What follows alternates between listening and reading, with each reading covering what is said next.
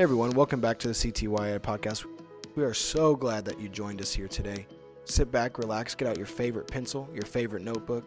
May you be blessed in the Lord.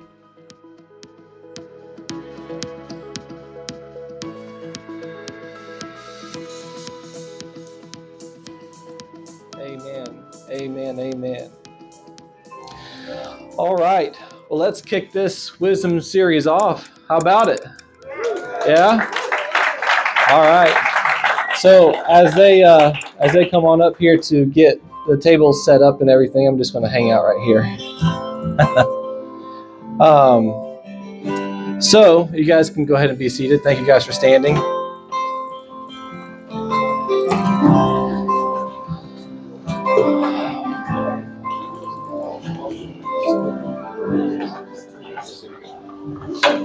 All right.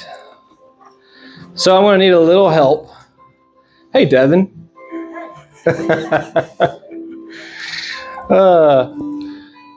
Anyway, so I'm going to need a little help to define wisdom. So any people want to shout out something that they think that they know what wisdom is all about? Anybody? Ken? Knowledge. All right. Anybody else? Yes. Experience. Yes. All right. All good answers. So, knowledge, experience. I think my battery, no. Experience plus knowledge put into action. So, very good, guys. So, for instance, has anybody ever heard of like the lawnmower explanation of wisdom and knowledge? So, look, okay, I was going to have a ukulele up here and kind of use that as an example, and I forgot it. So I'm just going to have to go with the lawnmower deal. Yeah, I know there's a guitar up here. So I guess I can do that. Brother Cole, do you mind if I use that? Okay, cool. Unless you break it. I'm going to try not to. Okay, so we have a guitar. Right? It's a pretty nice guitar. So we know that these are strings. We know this is the neck. We know that this is the bridge. That's the strap. So we know what that is. But the thing about it is, can we play it? And that's where the wisdom comes in, right? We know what these things are, but can we play it? Do we have the wisdom to play it? Which is knowledge and experience put into action, right? So, all right. So Proverbs 2, 1-6.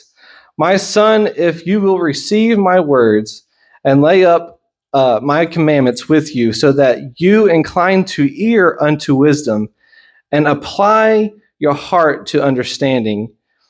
If you cry after knowledge and lift up your voice for understanding, if you seek her as silver and search for her as treasures, then shall you understand the fear of the Lord and find the knowledge of God, for the Lord gives wisdom. Everybody say, the Lord gives wisdom.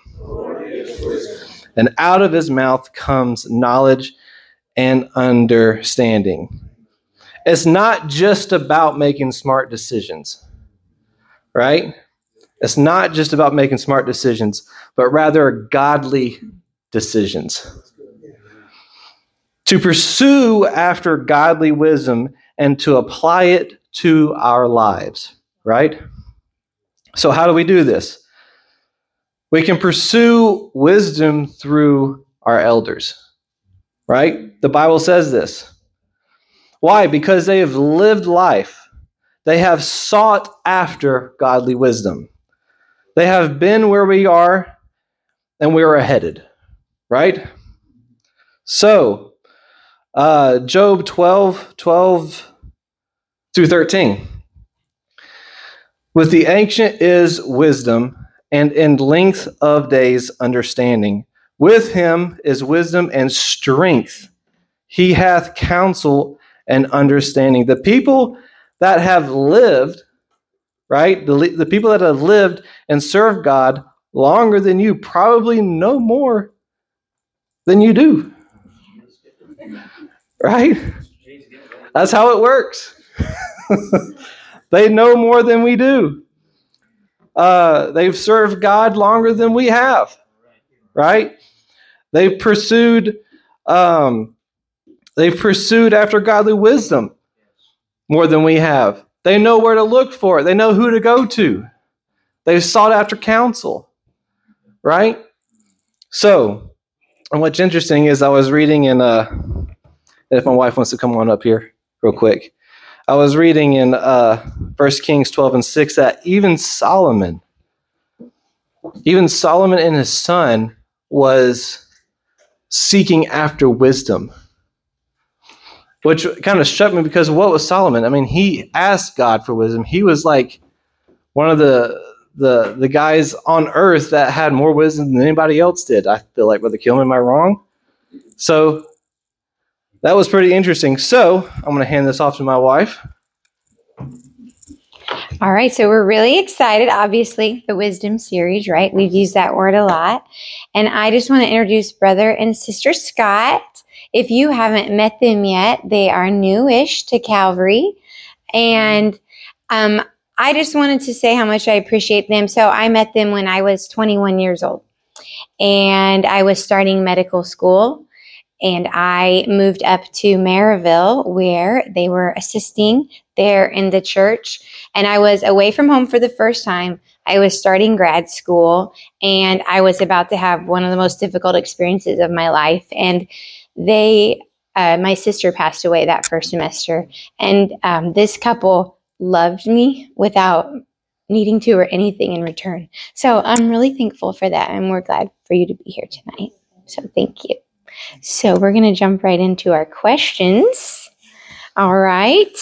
So I know it's hard to talk about yourself, but because everybody doesn't know a whole lot about you, if you can just give us a little. I realized I don't know a whole lot about you before that time that I met you. So, can I just hand this one?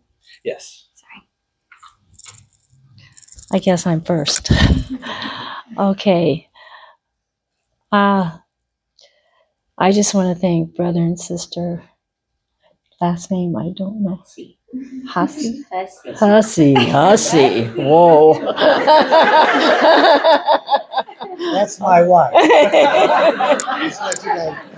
Okay, Brother Aaron. I'm a Hussey. stick in the mud. You'll get the laugh out of her. So, Sister Camera, thank you so much for this opportunity. I don't know. My life wasn't too exciting until I got in church. So bear with me. I was born in Decatur, Illinois. Do you all know where that's at? Huh? Stinks there. Staley's. Right. Okay, that's a factory there, kids. And I was raised in northwestern Indiana and went to the Calumet Township schools. My family, I grew up as a Methodist in the Salvation Army. So that's my religious background. All I ever knew till after I was married. And then it all turned around. I worked as a cashier. I worked in cash offices, did retail jobs, retired from the Maryville school system. That was my life. Your turn. Thank you. Well, I am Randy Scott, and I just want to say thank you for having me tonight. Thank all you young people for letting us speak to you. I'm a retired Boilermaker by trade, worked 37 years in the field. The Lord called me into the ministry a little bit later in life. I was 36 years old. Now, I was born and raised in Northwest Indiana and lived there until June of this year. Now we are residents of Greenwood and members of Calvary Tabernacle, and I thank God for Calvary Tabernacle. I do thank the Lord. We feel good here. We feel real good here. We have one daughter and two grandchildren. Both our grandchildren attend CCS. on a daily basis. And I thank God for a Christian school, an apostolic Christian school. And it touches me. It's a long story with our grandchildren. I don't have time to get into it, but the other day our oldest one, Bella, come home and said, what a chapel service they had. A 12-year-old feeling the Holy Ghost in school. Right. Thank God for that. Feeling the Holy Ghost in school. Thank God for that. I do have one addiction, and the Bible talks about, I guess we have to share our faults. I'm addicted to peanut butter. I am addicted to peanut butter. I have to have peanut butter every day except fast days. Skippy, crunchy. And sometimes, all right. And sometimes, Lord, forgive me, I even have to have it before my morning devotions. So I go to the Lord with peanut butter on my breath. I don't know. But that's where I am. Oh, Mike. Sorry, That's okay. Okay. We tried to go with another mic, but I guess it didn't really work out. But it's okay. What were you doing in life at 20, 25, and 30?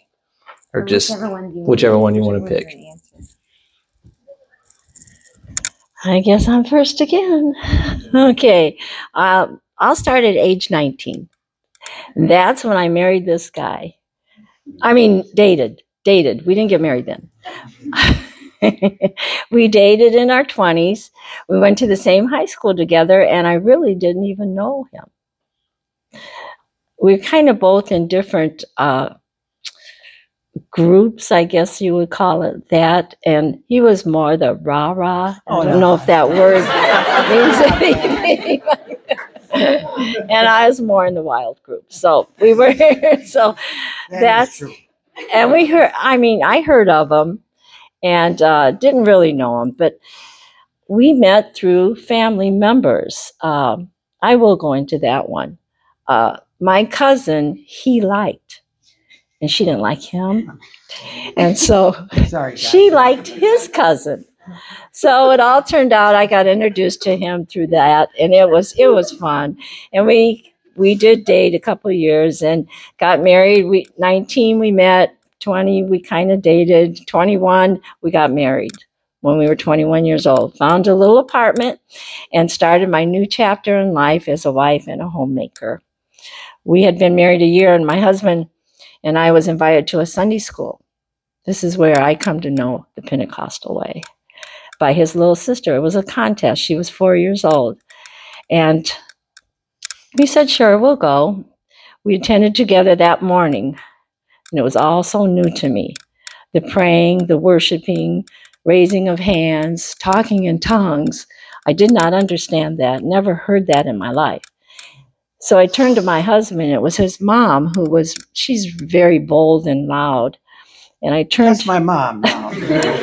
She was right in front of us. And I tapped him. I said, what in the world is she doing? He said, I'll tell you later. He didn't. So I didn't understand any of this. This was the first time I had ever been around apostolic Pentecostal people or a service, and very different from what I was used to. That night, my husband gave his heart back to God. He went to church. I didn't go. I said, no way, I'm not going. He went. I just thought he'd come home. But when he came home, he was a different person than I had married. He set God first in his life. And I watched him. I even tried to make him stop going to church. That was the wild part of me. I would say all kinds of things like, don't go. Oh, you like those people more than me, whatever. And it was just, he had been brought up that way. And when he met me, he had just, kind of walked away in his teenage years. And he could tell you some really good stories about how God kept him from the evil life of this world. And someday you come up, ask him, he'll tell you. And so anyway, he came home as a different person, and I fought him from it many, many times. And then I got where I watched him. I studied him. I tried to make him get mad at me. He would never waver from the truth. He kept going to church. He'd go to church and I'd stay home. Some nights I would go with him. And I studied him. I studied other people. And what I heard, I thought, this is real. There's something real about this life. And deep down, I never let him know it, but I wanted it too.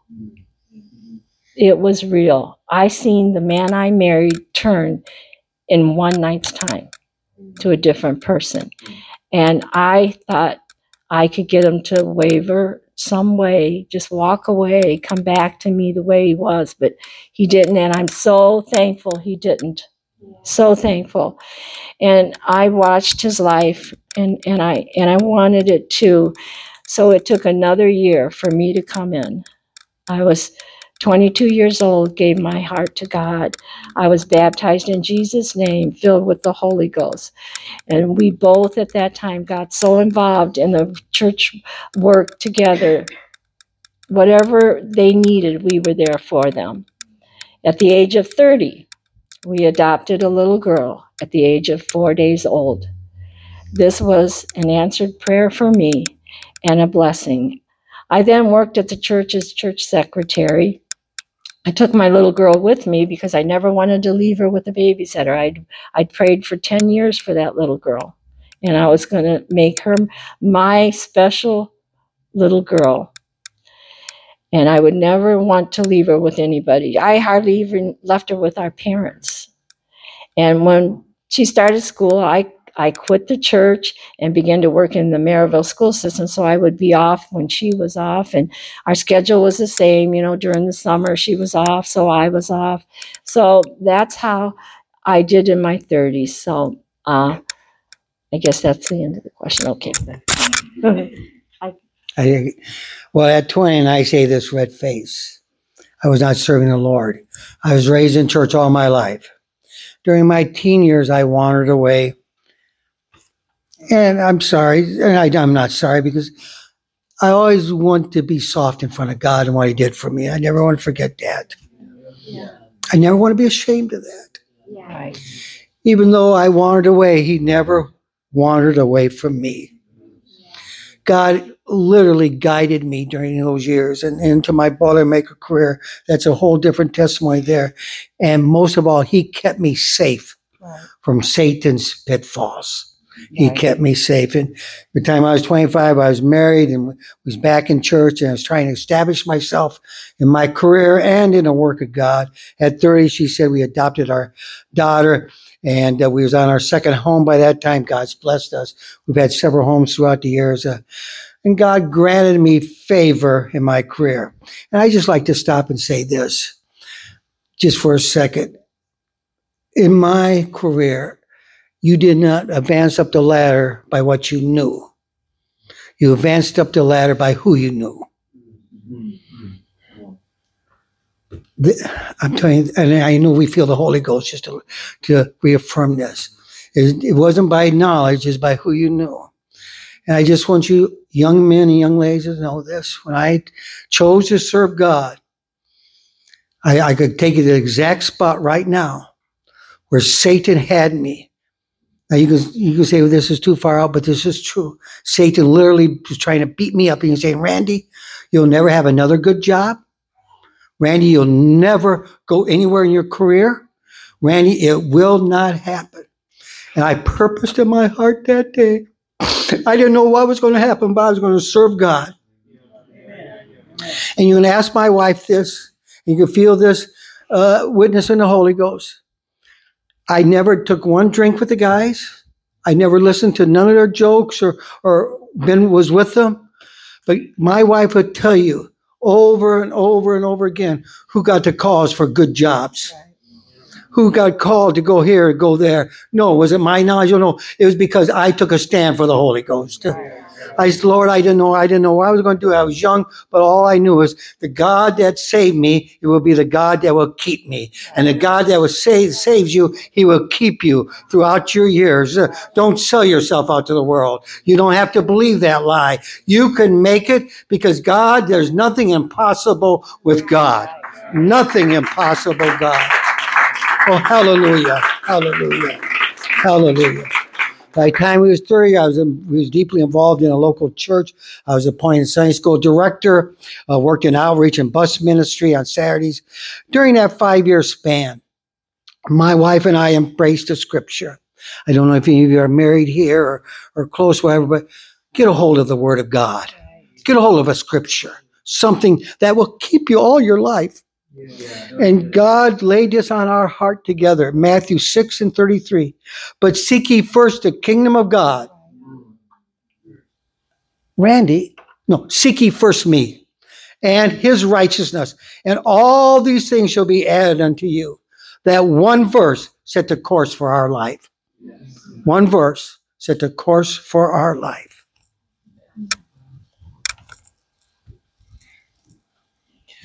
All right. How do you pursue wisdom now?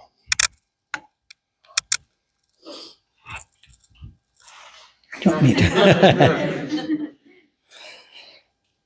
I pursue wisdom by reflecting on my past life.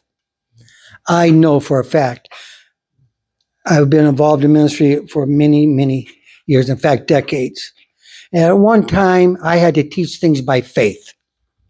It's in the Word of God. I had to believe it by faith. But now I'm on this side. I know what God can do. I know what God can do in our lives as people, as couples, as a church body. I know God still heals. I know God still delivers. I know God can give you direction in your life at any time. We will seek that life. So I pursue wisdom by reflecting on my past life, knowing what God did for me yesterday, he'll do for me the same today. And if he tarries, he'll do it for me tomorrow. Because he never changes. He's the same yesterday, today, and forever. I pursue wisdom today by looking to God first to start my day. I have learned you never know what a day will hold. And I just want to know I'm holding his hand, and he will always be there for me at any need I need. Thank you. So you kind of gave some examples there, but when we said that wisdom is a combination of experience and knowledge, if you look back on your life, what is one specific experience that taught you so much that over the years you've gone back to? On June of 1967, my dad passed away. My mother became a widow that day with 4 children at home. She was young, 4 children at home. 2 of them were sick with juvenile diabetes. I watched my mom accept her lot in life. She was not overwhelmed with self-pity or ever felt sorry for herself. She thought of her family, her children. As a young teenage girl, I saw in real time how a person could survive and live during difficult and misfortune times when you rely on God. God is our main thing in our life. God. That's why I said before that that's the first thing I do when I wake up. I thank the Lord for another day, and I want him in my life that day, that hour. As soon as I take my feet out of the bed, I want him right there with me. I don't want to go a day without him. I rely on him for my strength and a refuge. Amen. What life experience taught me. This happened to me when I was a very young man. It's strange, but God can use anything to teach you his will and can teach you his ways. When I was a young man, one of my best friend's mother passed away. And I was asked to be a pallbearer. The funeral director gave us instructions and lined us up.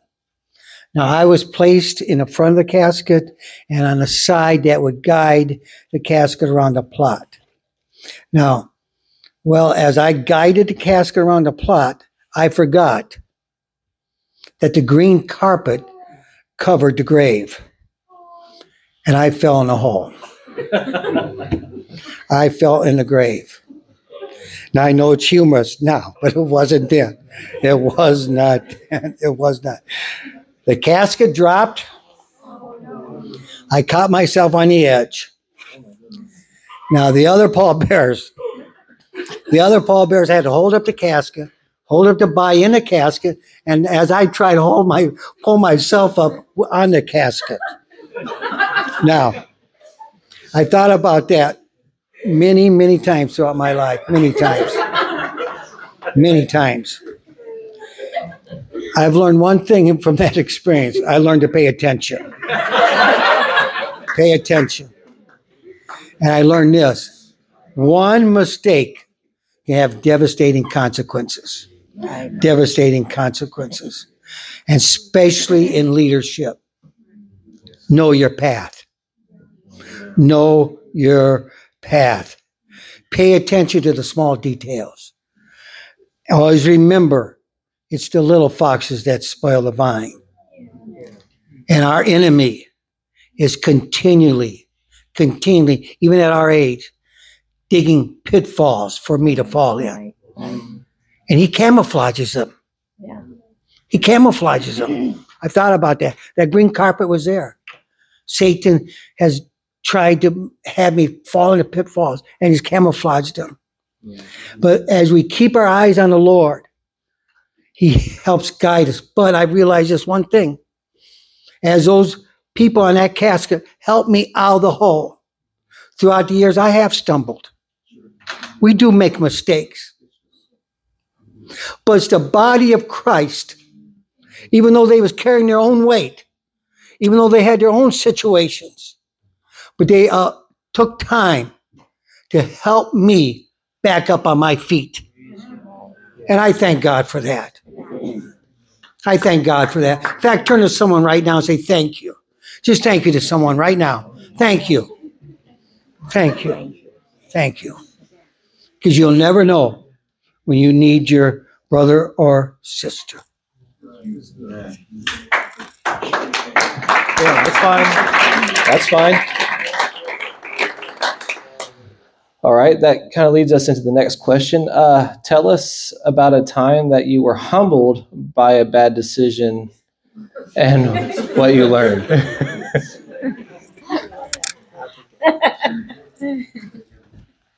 Another story. I'm glad God has patience with this old man. I am so thankful. I am so thankful. Many years ago, a good Christian friend of mine wanted to start a business. Now, this man's had success in other businesses. He started other ventures, and he was well-to-do. So I was kind of excited when he asked me to go in partners with him in a new business. And, of course, I jumped right at it. I said yes. Now, I did a little bit of Bible searching. Now, we were not unequally yoked. He was apostolic, Holy Ghost-filled person, successful. And I thought, man, here I am. I'm going to be on my way to fame and fortune. Now, did I pray about it? Probably.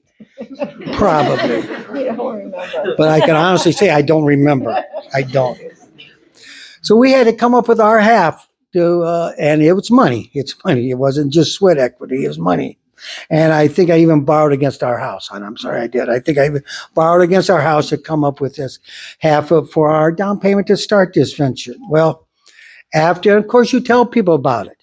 You tell people, hey, I'm going to become a businessman. This is what we're doing, on and on and on. Now, sometime later, 2 or 3 years later, the business folded, bankruptcy.